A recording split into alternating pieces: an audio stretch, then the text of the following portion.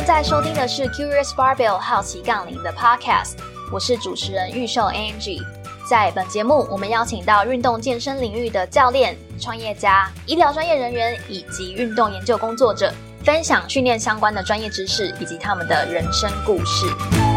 接下来我们想要带到筋膜的部分，可能还有一些听众对于筋膜这个词还是会有一些困惑，可以请您大概稍微定义一下筋膜是什么吗？筋膜其实它算是一个比较致密的这个所谓的结缔组织。那如果说像一般人要最能够理解，就是譬如说你在吃这个牛腱的一些部分的时候，它的外层其实会有这个白白的一层，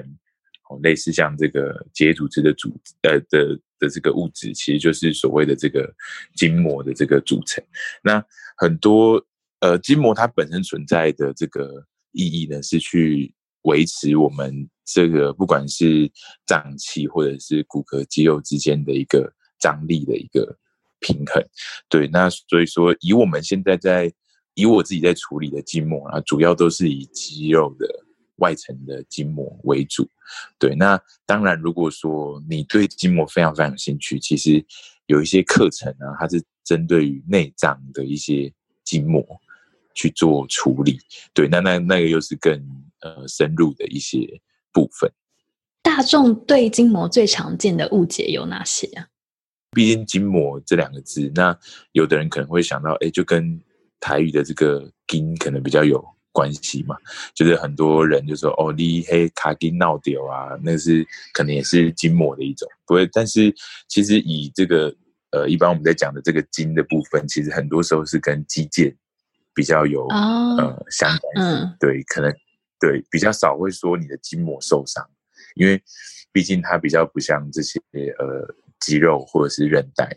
这些组织。那当然很多时候在于一般的理解可能也比较常对于就是它的这个深浅度比较难去掌握。对，那就像我们一开始在做一些处理的时候，常常有很多人就会觉得要放松筋膜，然后就是做比较深层的一些处理。那当然有时候某些位置是必须要的，但一般来讲筋膜的处理基本上都不会深层到按压到肌肉的这个部分。对，所以这个其实是大家可能比较需要去理清的一个部分。那这样延伸了两个问题。第一个是小时候大家就说因为它筋很软，然后所以它可以做坐姿体前弯，这个筋也不是指筋膜，对不对？对，一般来说应该不是筋膜，应该是肌肉的一个部分。那为什么可以知道它应该不是指筋膜？以往来讲，像我们在讲的这个活动度来说，当然筋膜的影响会不会有？会，一定是会有的。但是本身你的肌肉的一个弹性跟活动度，其实才是影响你的这个你使用上的关节活动度的很大的一个部分。对，那才会说为什么你会看到体操专门的这些选手，他们在小时候就必须一直去做这个拉筋的一个动作。那当然你说在拉筋过程中会不会把筋膜拉开，一定会有部分筋膜会被拉开。对，当然最主要还是针对他们所想要做的，因为这些活动度最主要是靠肌肉去做这个影响的。那当然他想要增加脚踝的活动度，像你一定会先做的一定是小腿的一个拉筋的放松嘛，对，去增加你的肌肉的延展性。所以说才会说以往讲到这个部分，大多其实指的还是肌肉跟肌腱的部分为主。那像您刚刚有提到，就是很多时候处理筋膜其实是在比较浅层，不会到那么深层。然后像我们在跟您认识的徒手按摩的那门课，就是我们其实很多时候老师只是示范把手轻轻的放在运动员的身上，让他们自己做主动的，可能就是主动的去伸展收缩肌肉，然后就可以达到筋膜的延展。那这样子的徒手按摩跟一般按摩球还有滚筒、按摩枪、震动滚筒的差异是什么？像我们在做这个所谓肌筋膜的放松大家应该要去想的是，因为这些筋膜它都会在这些肌肉的外层，那甚至这些脏器的外层，所以当你今天肌肉的滑动比较多的时候，你有可能就会造成肌肉跟肌肉之间的筋膜的一个粘连嘛。那你在做这个放松的目的是为了要把筋膜跟筋膜之间做分开嘛，所以那时候我们在课程中的时候，很常都会讲一个部分，就是你要去找到这个肌肉的这个边缘，肌肉跟肌肉的交界。那你藉由这个他做主动的运动的时候，去滑动这个肌肉，然后去把肌肉跟肌肉之间筋膜做一个分离的一个动作。对，那就像你刚刚提到，像现在很多啊，就是不管现在很夯的这个震动的滚筒。震动的花生球，或者是按摩枪，那或者是一般如果你没有震动功能的这个按摩球、滚筒这些都有。但是其实如果要讲到他们放松的一个原理的话，应该就是最基础的这个我们的肌肉里面有一个压力的感测器，叫做 Golgi tendon organ 嘛。那它会去侦测到我们肌肉，如果说它有过大的一个压力的时候。张力或压力的时候，它就会启动我们身体的一个机制，就是说，你的这个张力过强了，那我们的肌肉应该要做放松，不然它有可能会有受伤的一个风险。对，所以才会我们常跟选手，可以看到，像我们防护中心里面，如果说以外援他们在做滚筒的放松啊，你都会看到他们每次在放松的过程中，其实是去对于某一个点。做一个持续的加压，对。那当你在做这个加压过程中，你就可以启动这个机制，那让肌肉做放松。那我们的选手就比较常是会把它做就是整个面的一个滚动，就觉得这样滚来滚去可能会就可以造成这个肌肉的放松，对。但这样的效果其实就违背我们原本所想要提供的一个这个启动的一个机转，对。那如果说延伸到现在比较多是用震动的一个部分，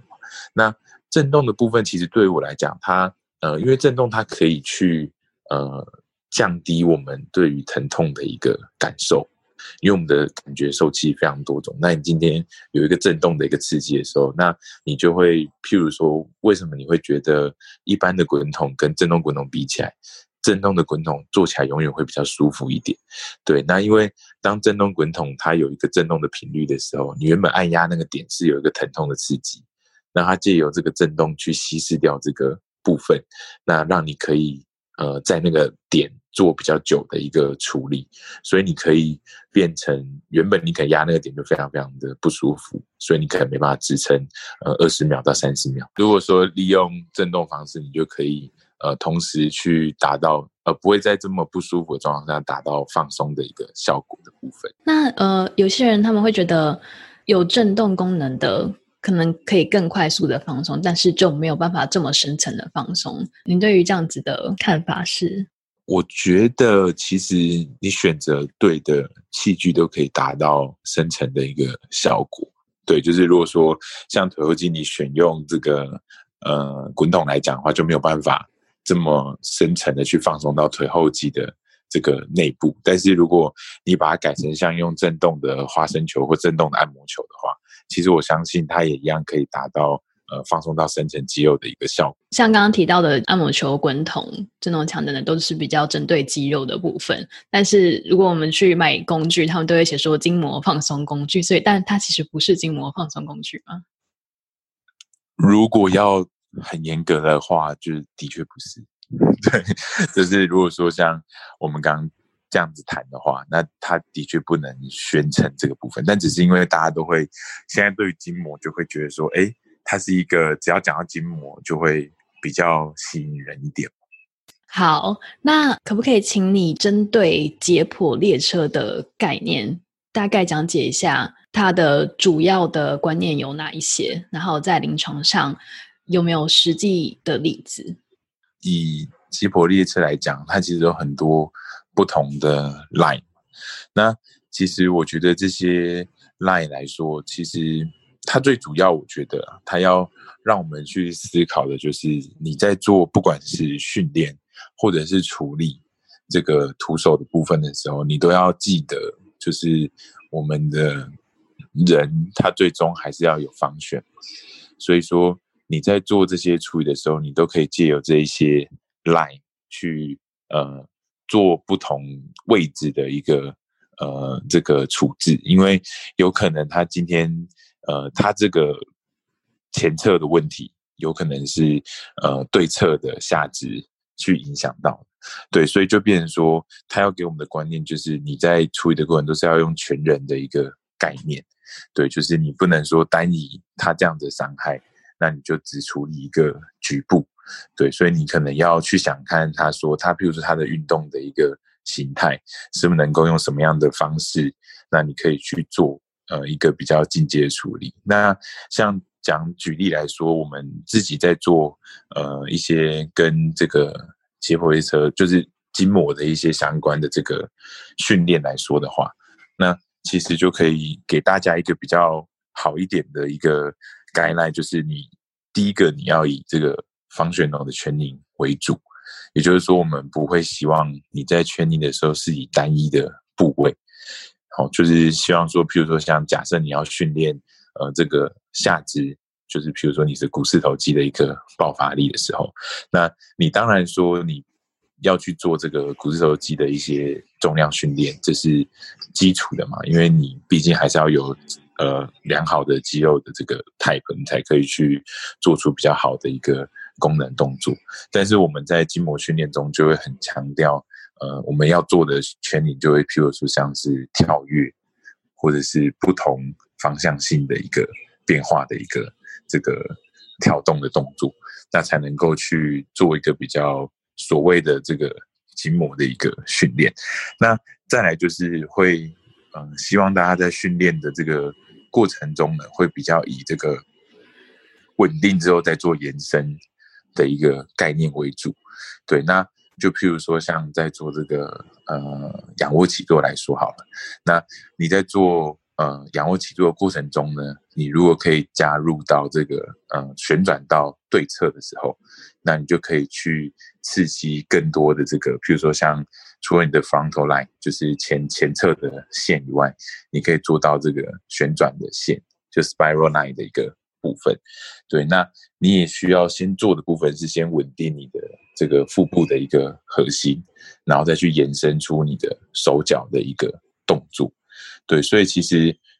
某一个程度来讲，就像上次大家上课的时候，到最后其实像老师在分享的一些动作，其实都会跟这个有点像皮拉提斯啊，或者是瑜伽的一些动作。对，因为其实他们会比较在筋膜部分其实会比较强调就是稳定然后延伸的这个部分。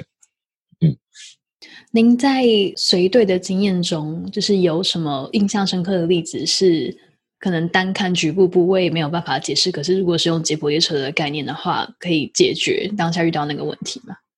比较多的，其实我觉得选手常就是有一些下肢的问题啊，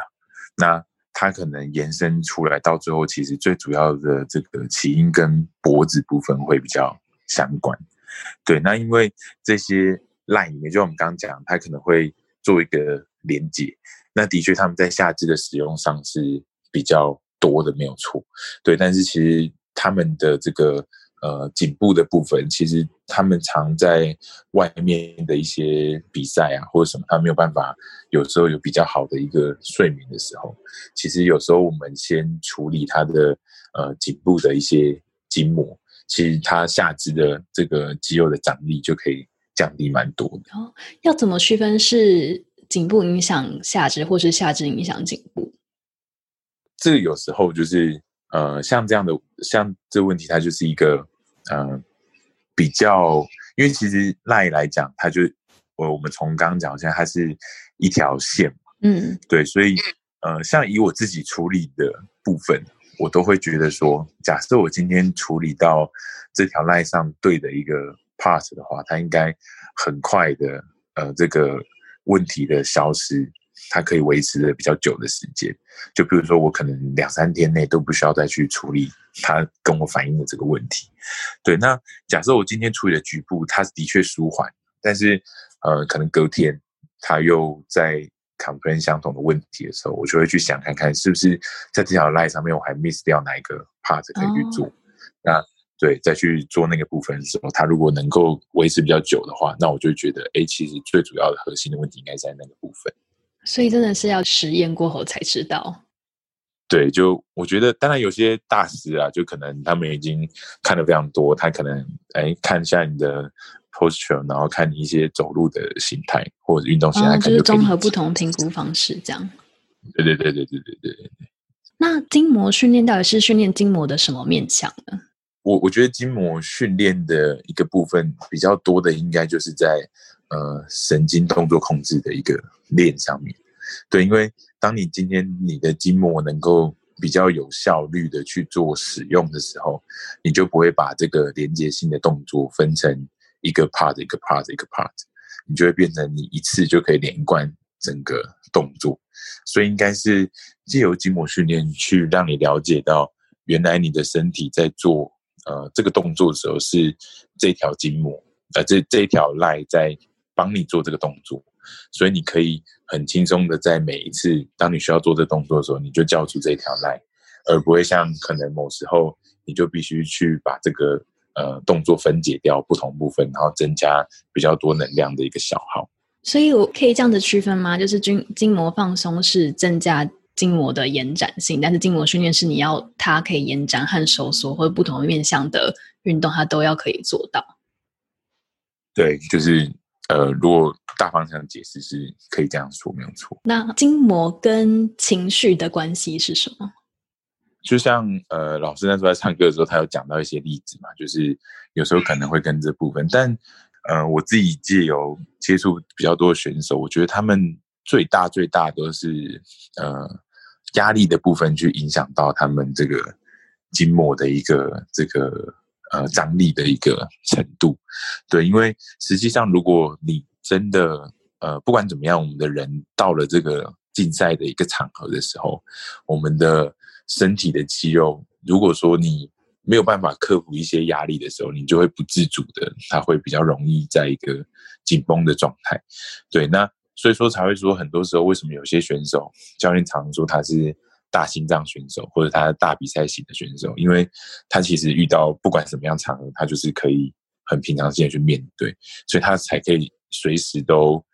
让这个身体的状态维持在一个比较正常，就是不会有一个比较紧绷的问题。对，所以但大部分选手并不是，所以我觉得他们可能就是因为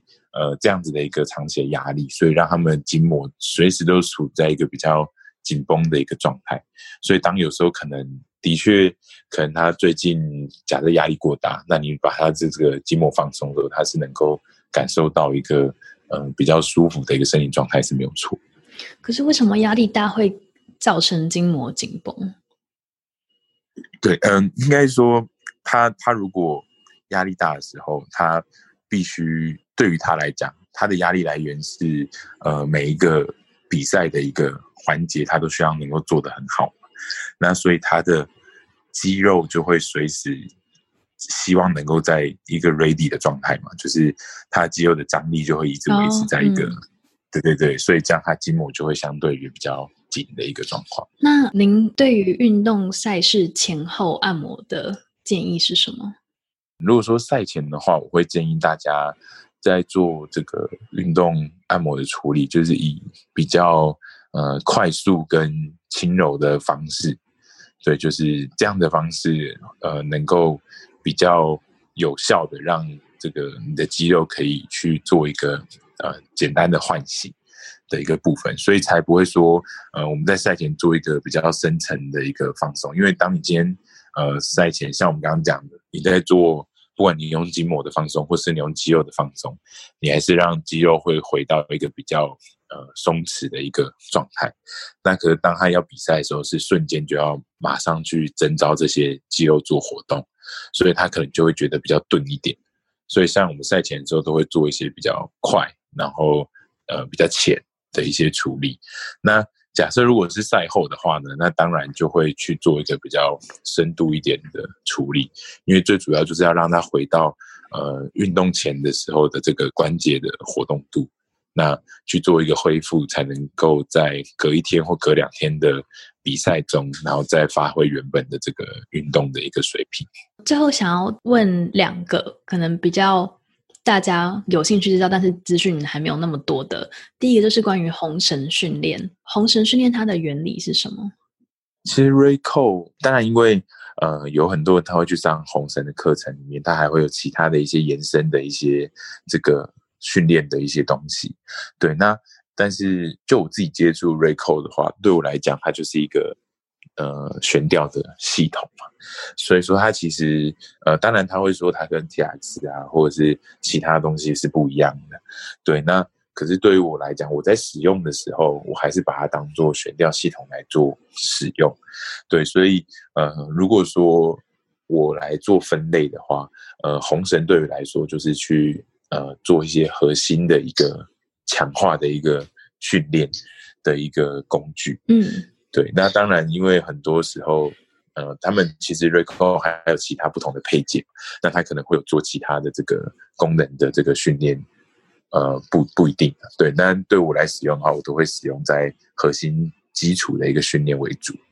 好，那第二个就是筋膜刀，然后想要请您分享一下筋膜刀治疗的技术特性，以及它跟其他我们刚刚可能前面提到工具的差异。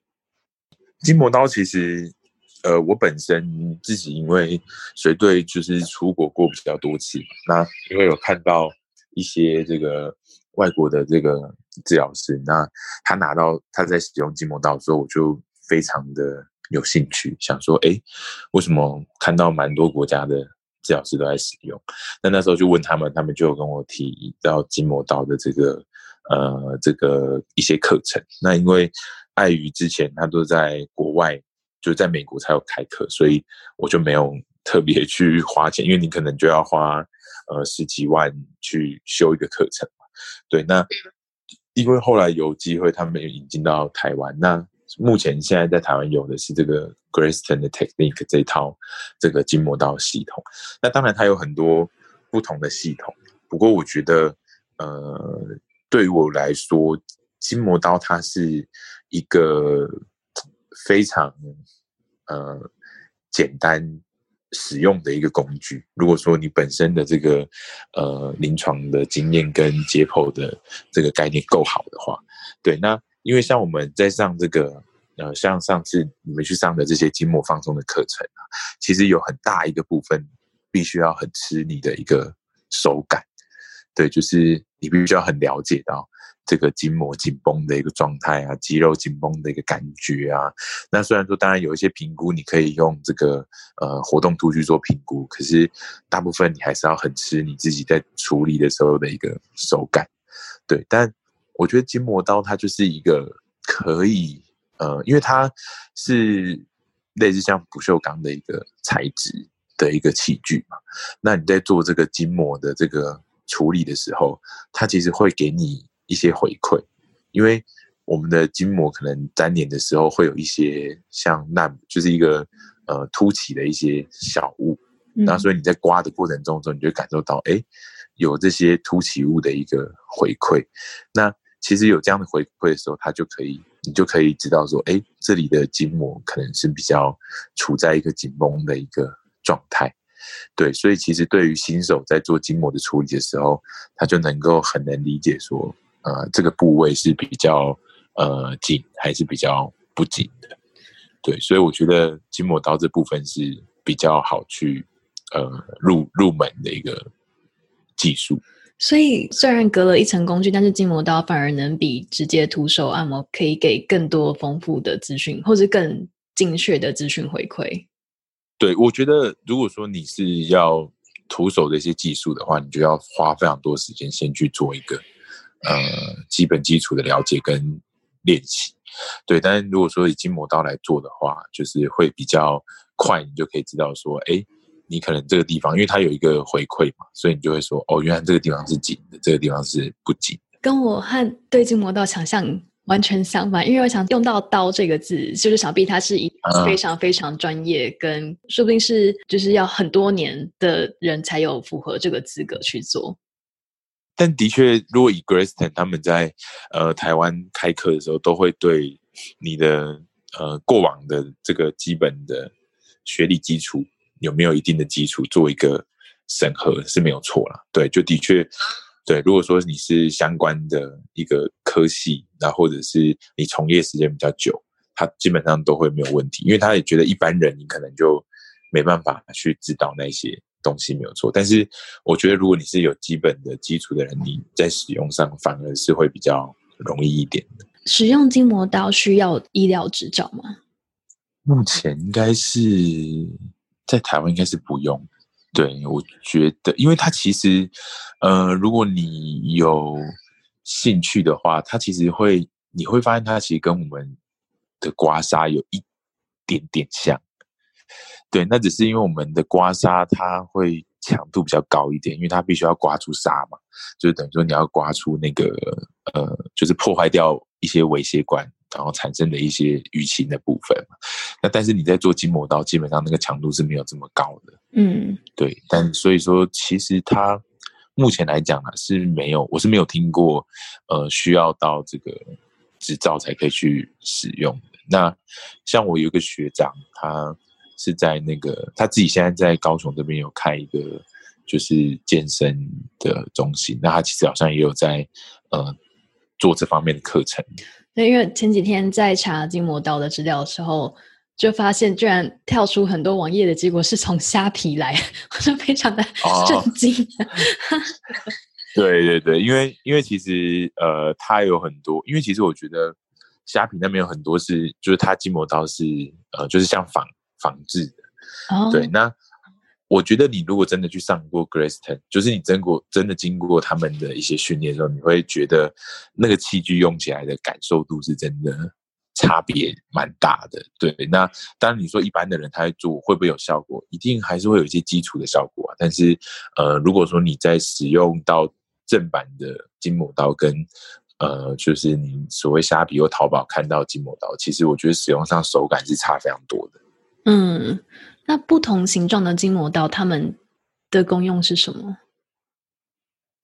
其实它筋膜刀不同的形状是它去符合你一些不同关节面的位置去使用。那当然它也有不同的一个这个介入的技巧。那所以说当它有一些技巧是需要强度比较高的时候，它的筋膜刀的形状就会比较尖锐一点，那接触面积比较小，那它可以达到比较深层的一个这个处理的一个效果。有分说什么样的人比较适合使用筋膜刀处理，什么样的人可能用按摩滚筒或是按摩球就可以处理的吗？就会不会有大材小用的问题？其实一般来讲都还好，那只是说我会使用筋膜刀很大一个部分就是当你今天处理的量的时候比较多，譬如说像你是跟一个团队的时候，那你如果都要用这个上手的一些技术的时候，你就要花比较多的力气。对，所以你可能如果用筋膜刀，相对于来讲就是也对我们来讲比较省力，那也比较省时间倒还好啦，但是省力是绝对会有蛮大部分的帮助。那如果说会说使用筋膜，就怎么讲？如果一个人他今天就是去看物理治疗师，然后物理治疗师跟他说他会需要使用筋膜刀的治疗，那会代表他的情形比较严重吗？还是其实这只是治疗师的偏好不一样？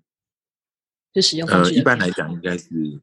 对，应该来讲是，如果像我们刚刚讲到现在，你只要是能够处理筋膜的手法，基本上都可以达到一样的效果。那只是说你今天用什么样的方式去做处理，所以说不会说因为说你的粘连的严重不严重，那我选择的方式，因为有的人可能相同的问题，那如果说他对筋膜刀比较有这个想法，他用筋膜刀做处理也可以达到一样效果。那如果说他是长期都是用一些徒手的治疗，其实也是一样效果。那如果说是一些基本的这个放松的这个按摩球或者是滚筒，其实也是一样的部分。那筋膜刀、徒手按摩跟按摩球、滚筒，它的禁忌是一样的吗？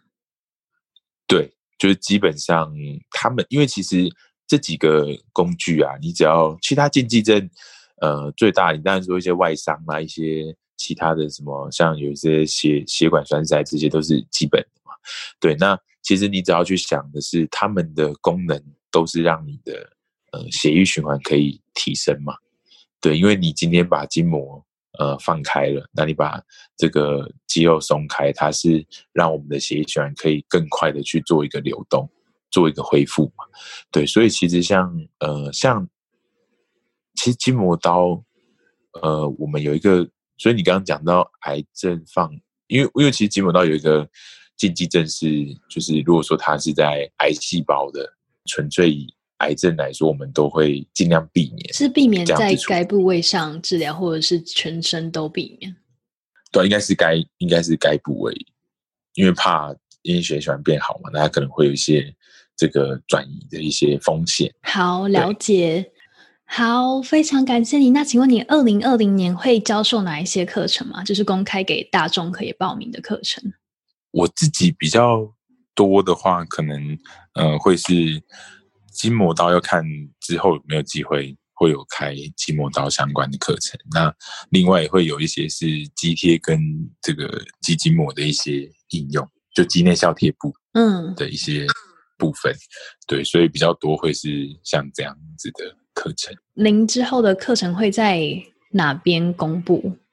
到时候的课程我可能都会因为我们有一个这个福大运动伤害防护中心的一个专区的 FB 的粉丝专页。对，所以其实有时候我们有一些赛事相关的资讯啊，或者是课程相关资讯都会在上面发布。那其实不管是一般人，或者是有兴趣的治疗师，或者是防护师，他们都可以借由这个管道去看到这些东西。好，谢谢。那我们会再把浮动运动伤害防护中心的连结附在 Podcast 下方。那有兴趣想要深入认识黑熊老师，或者是他开的课程的朋友，可以透过这个连结找到他。那今天非常感谢黑熊的分享，谢谢你。好，谢谢大家。感谢你收听这一集好奇杠铃的节目。你可以在下方找到我们本集讨论的相关资源，以及好奇杠铃的 YouTube 和官方连结。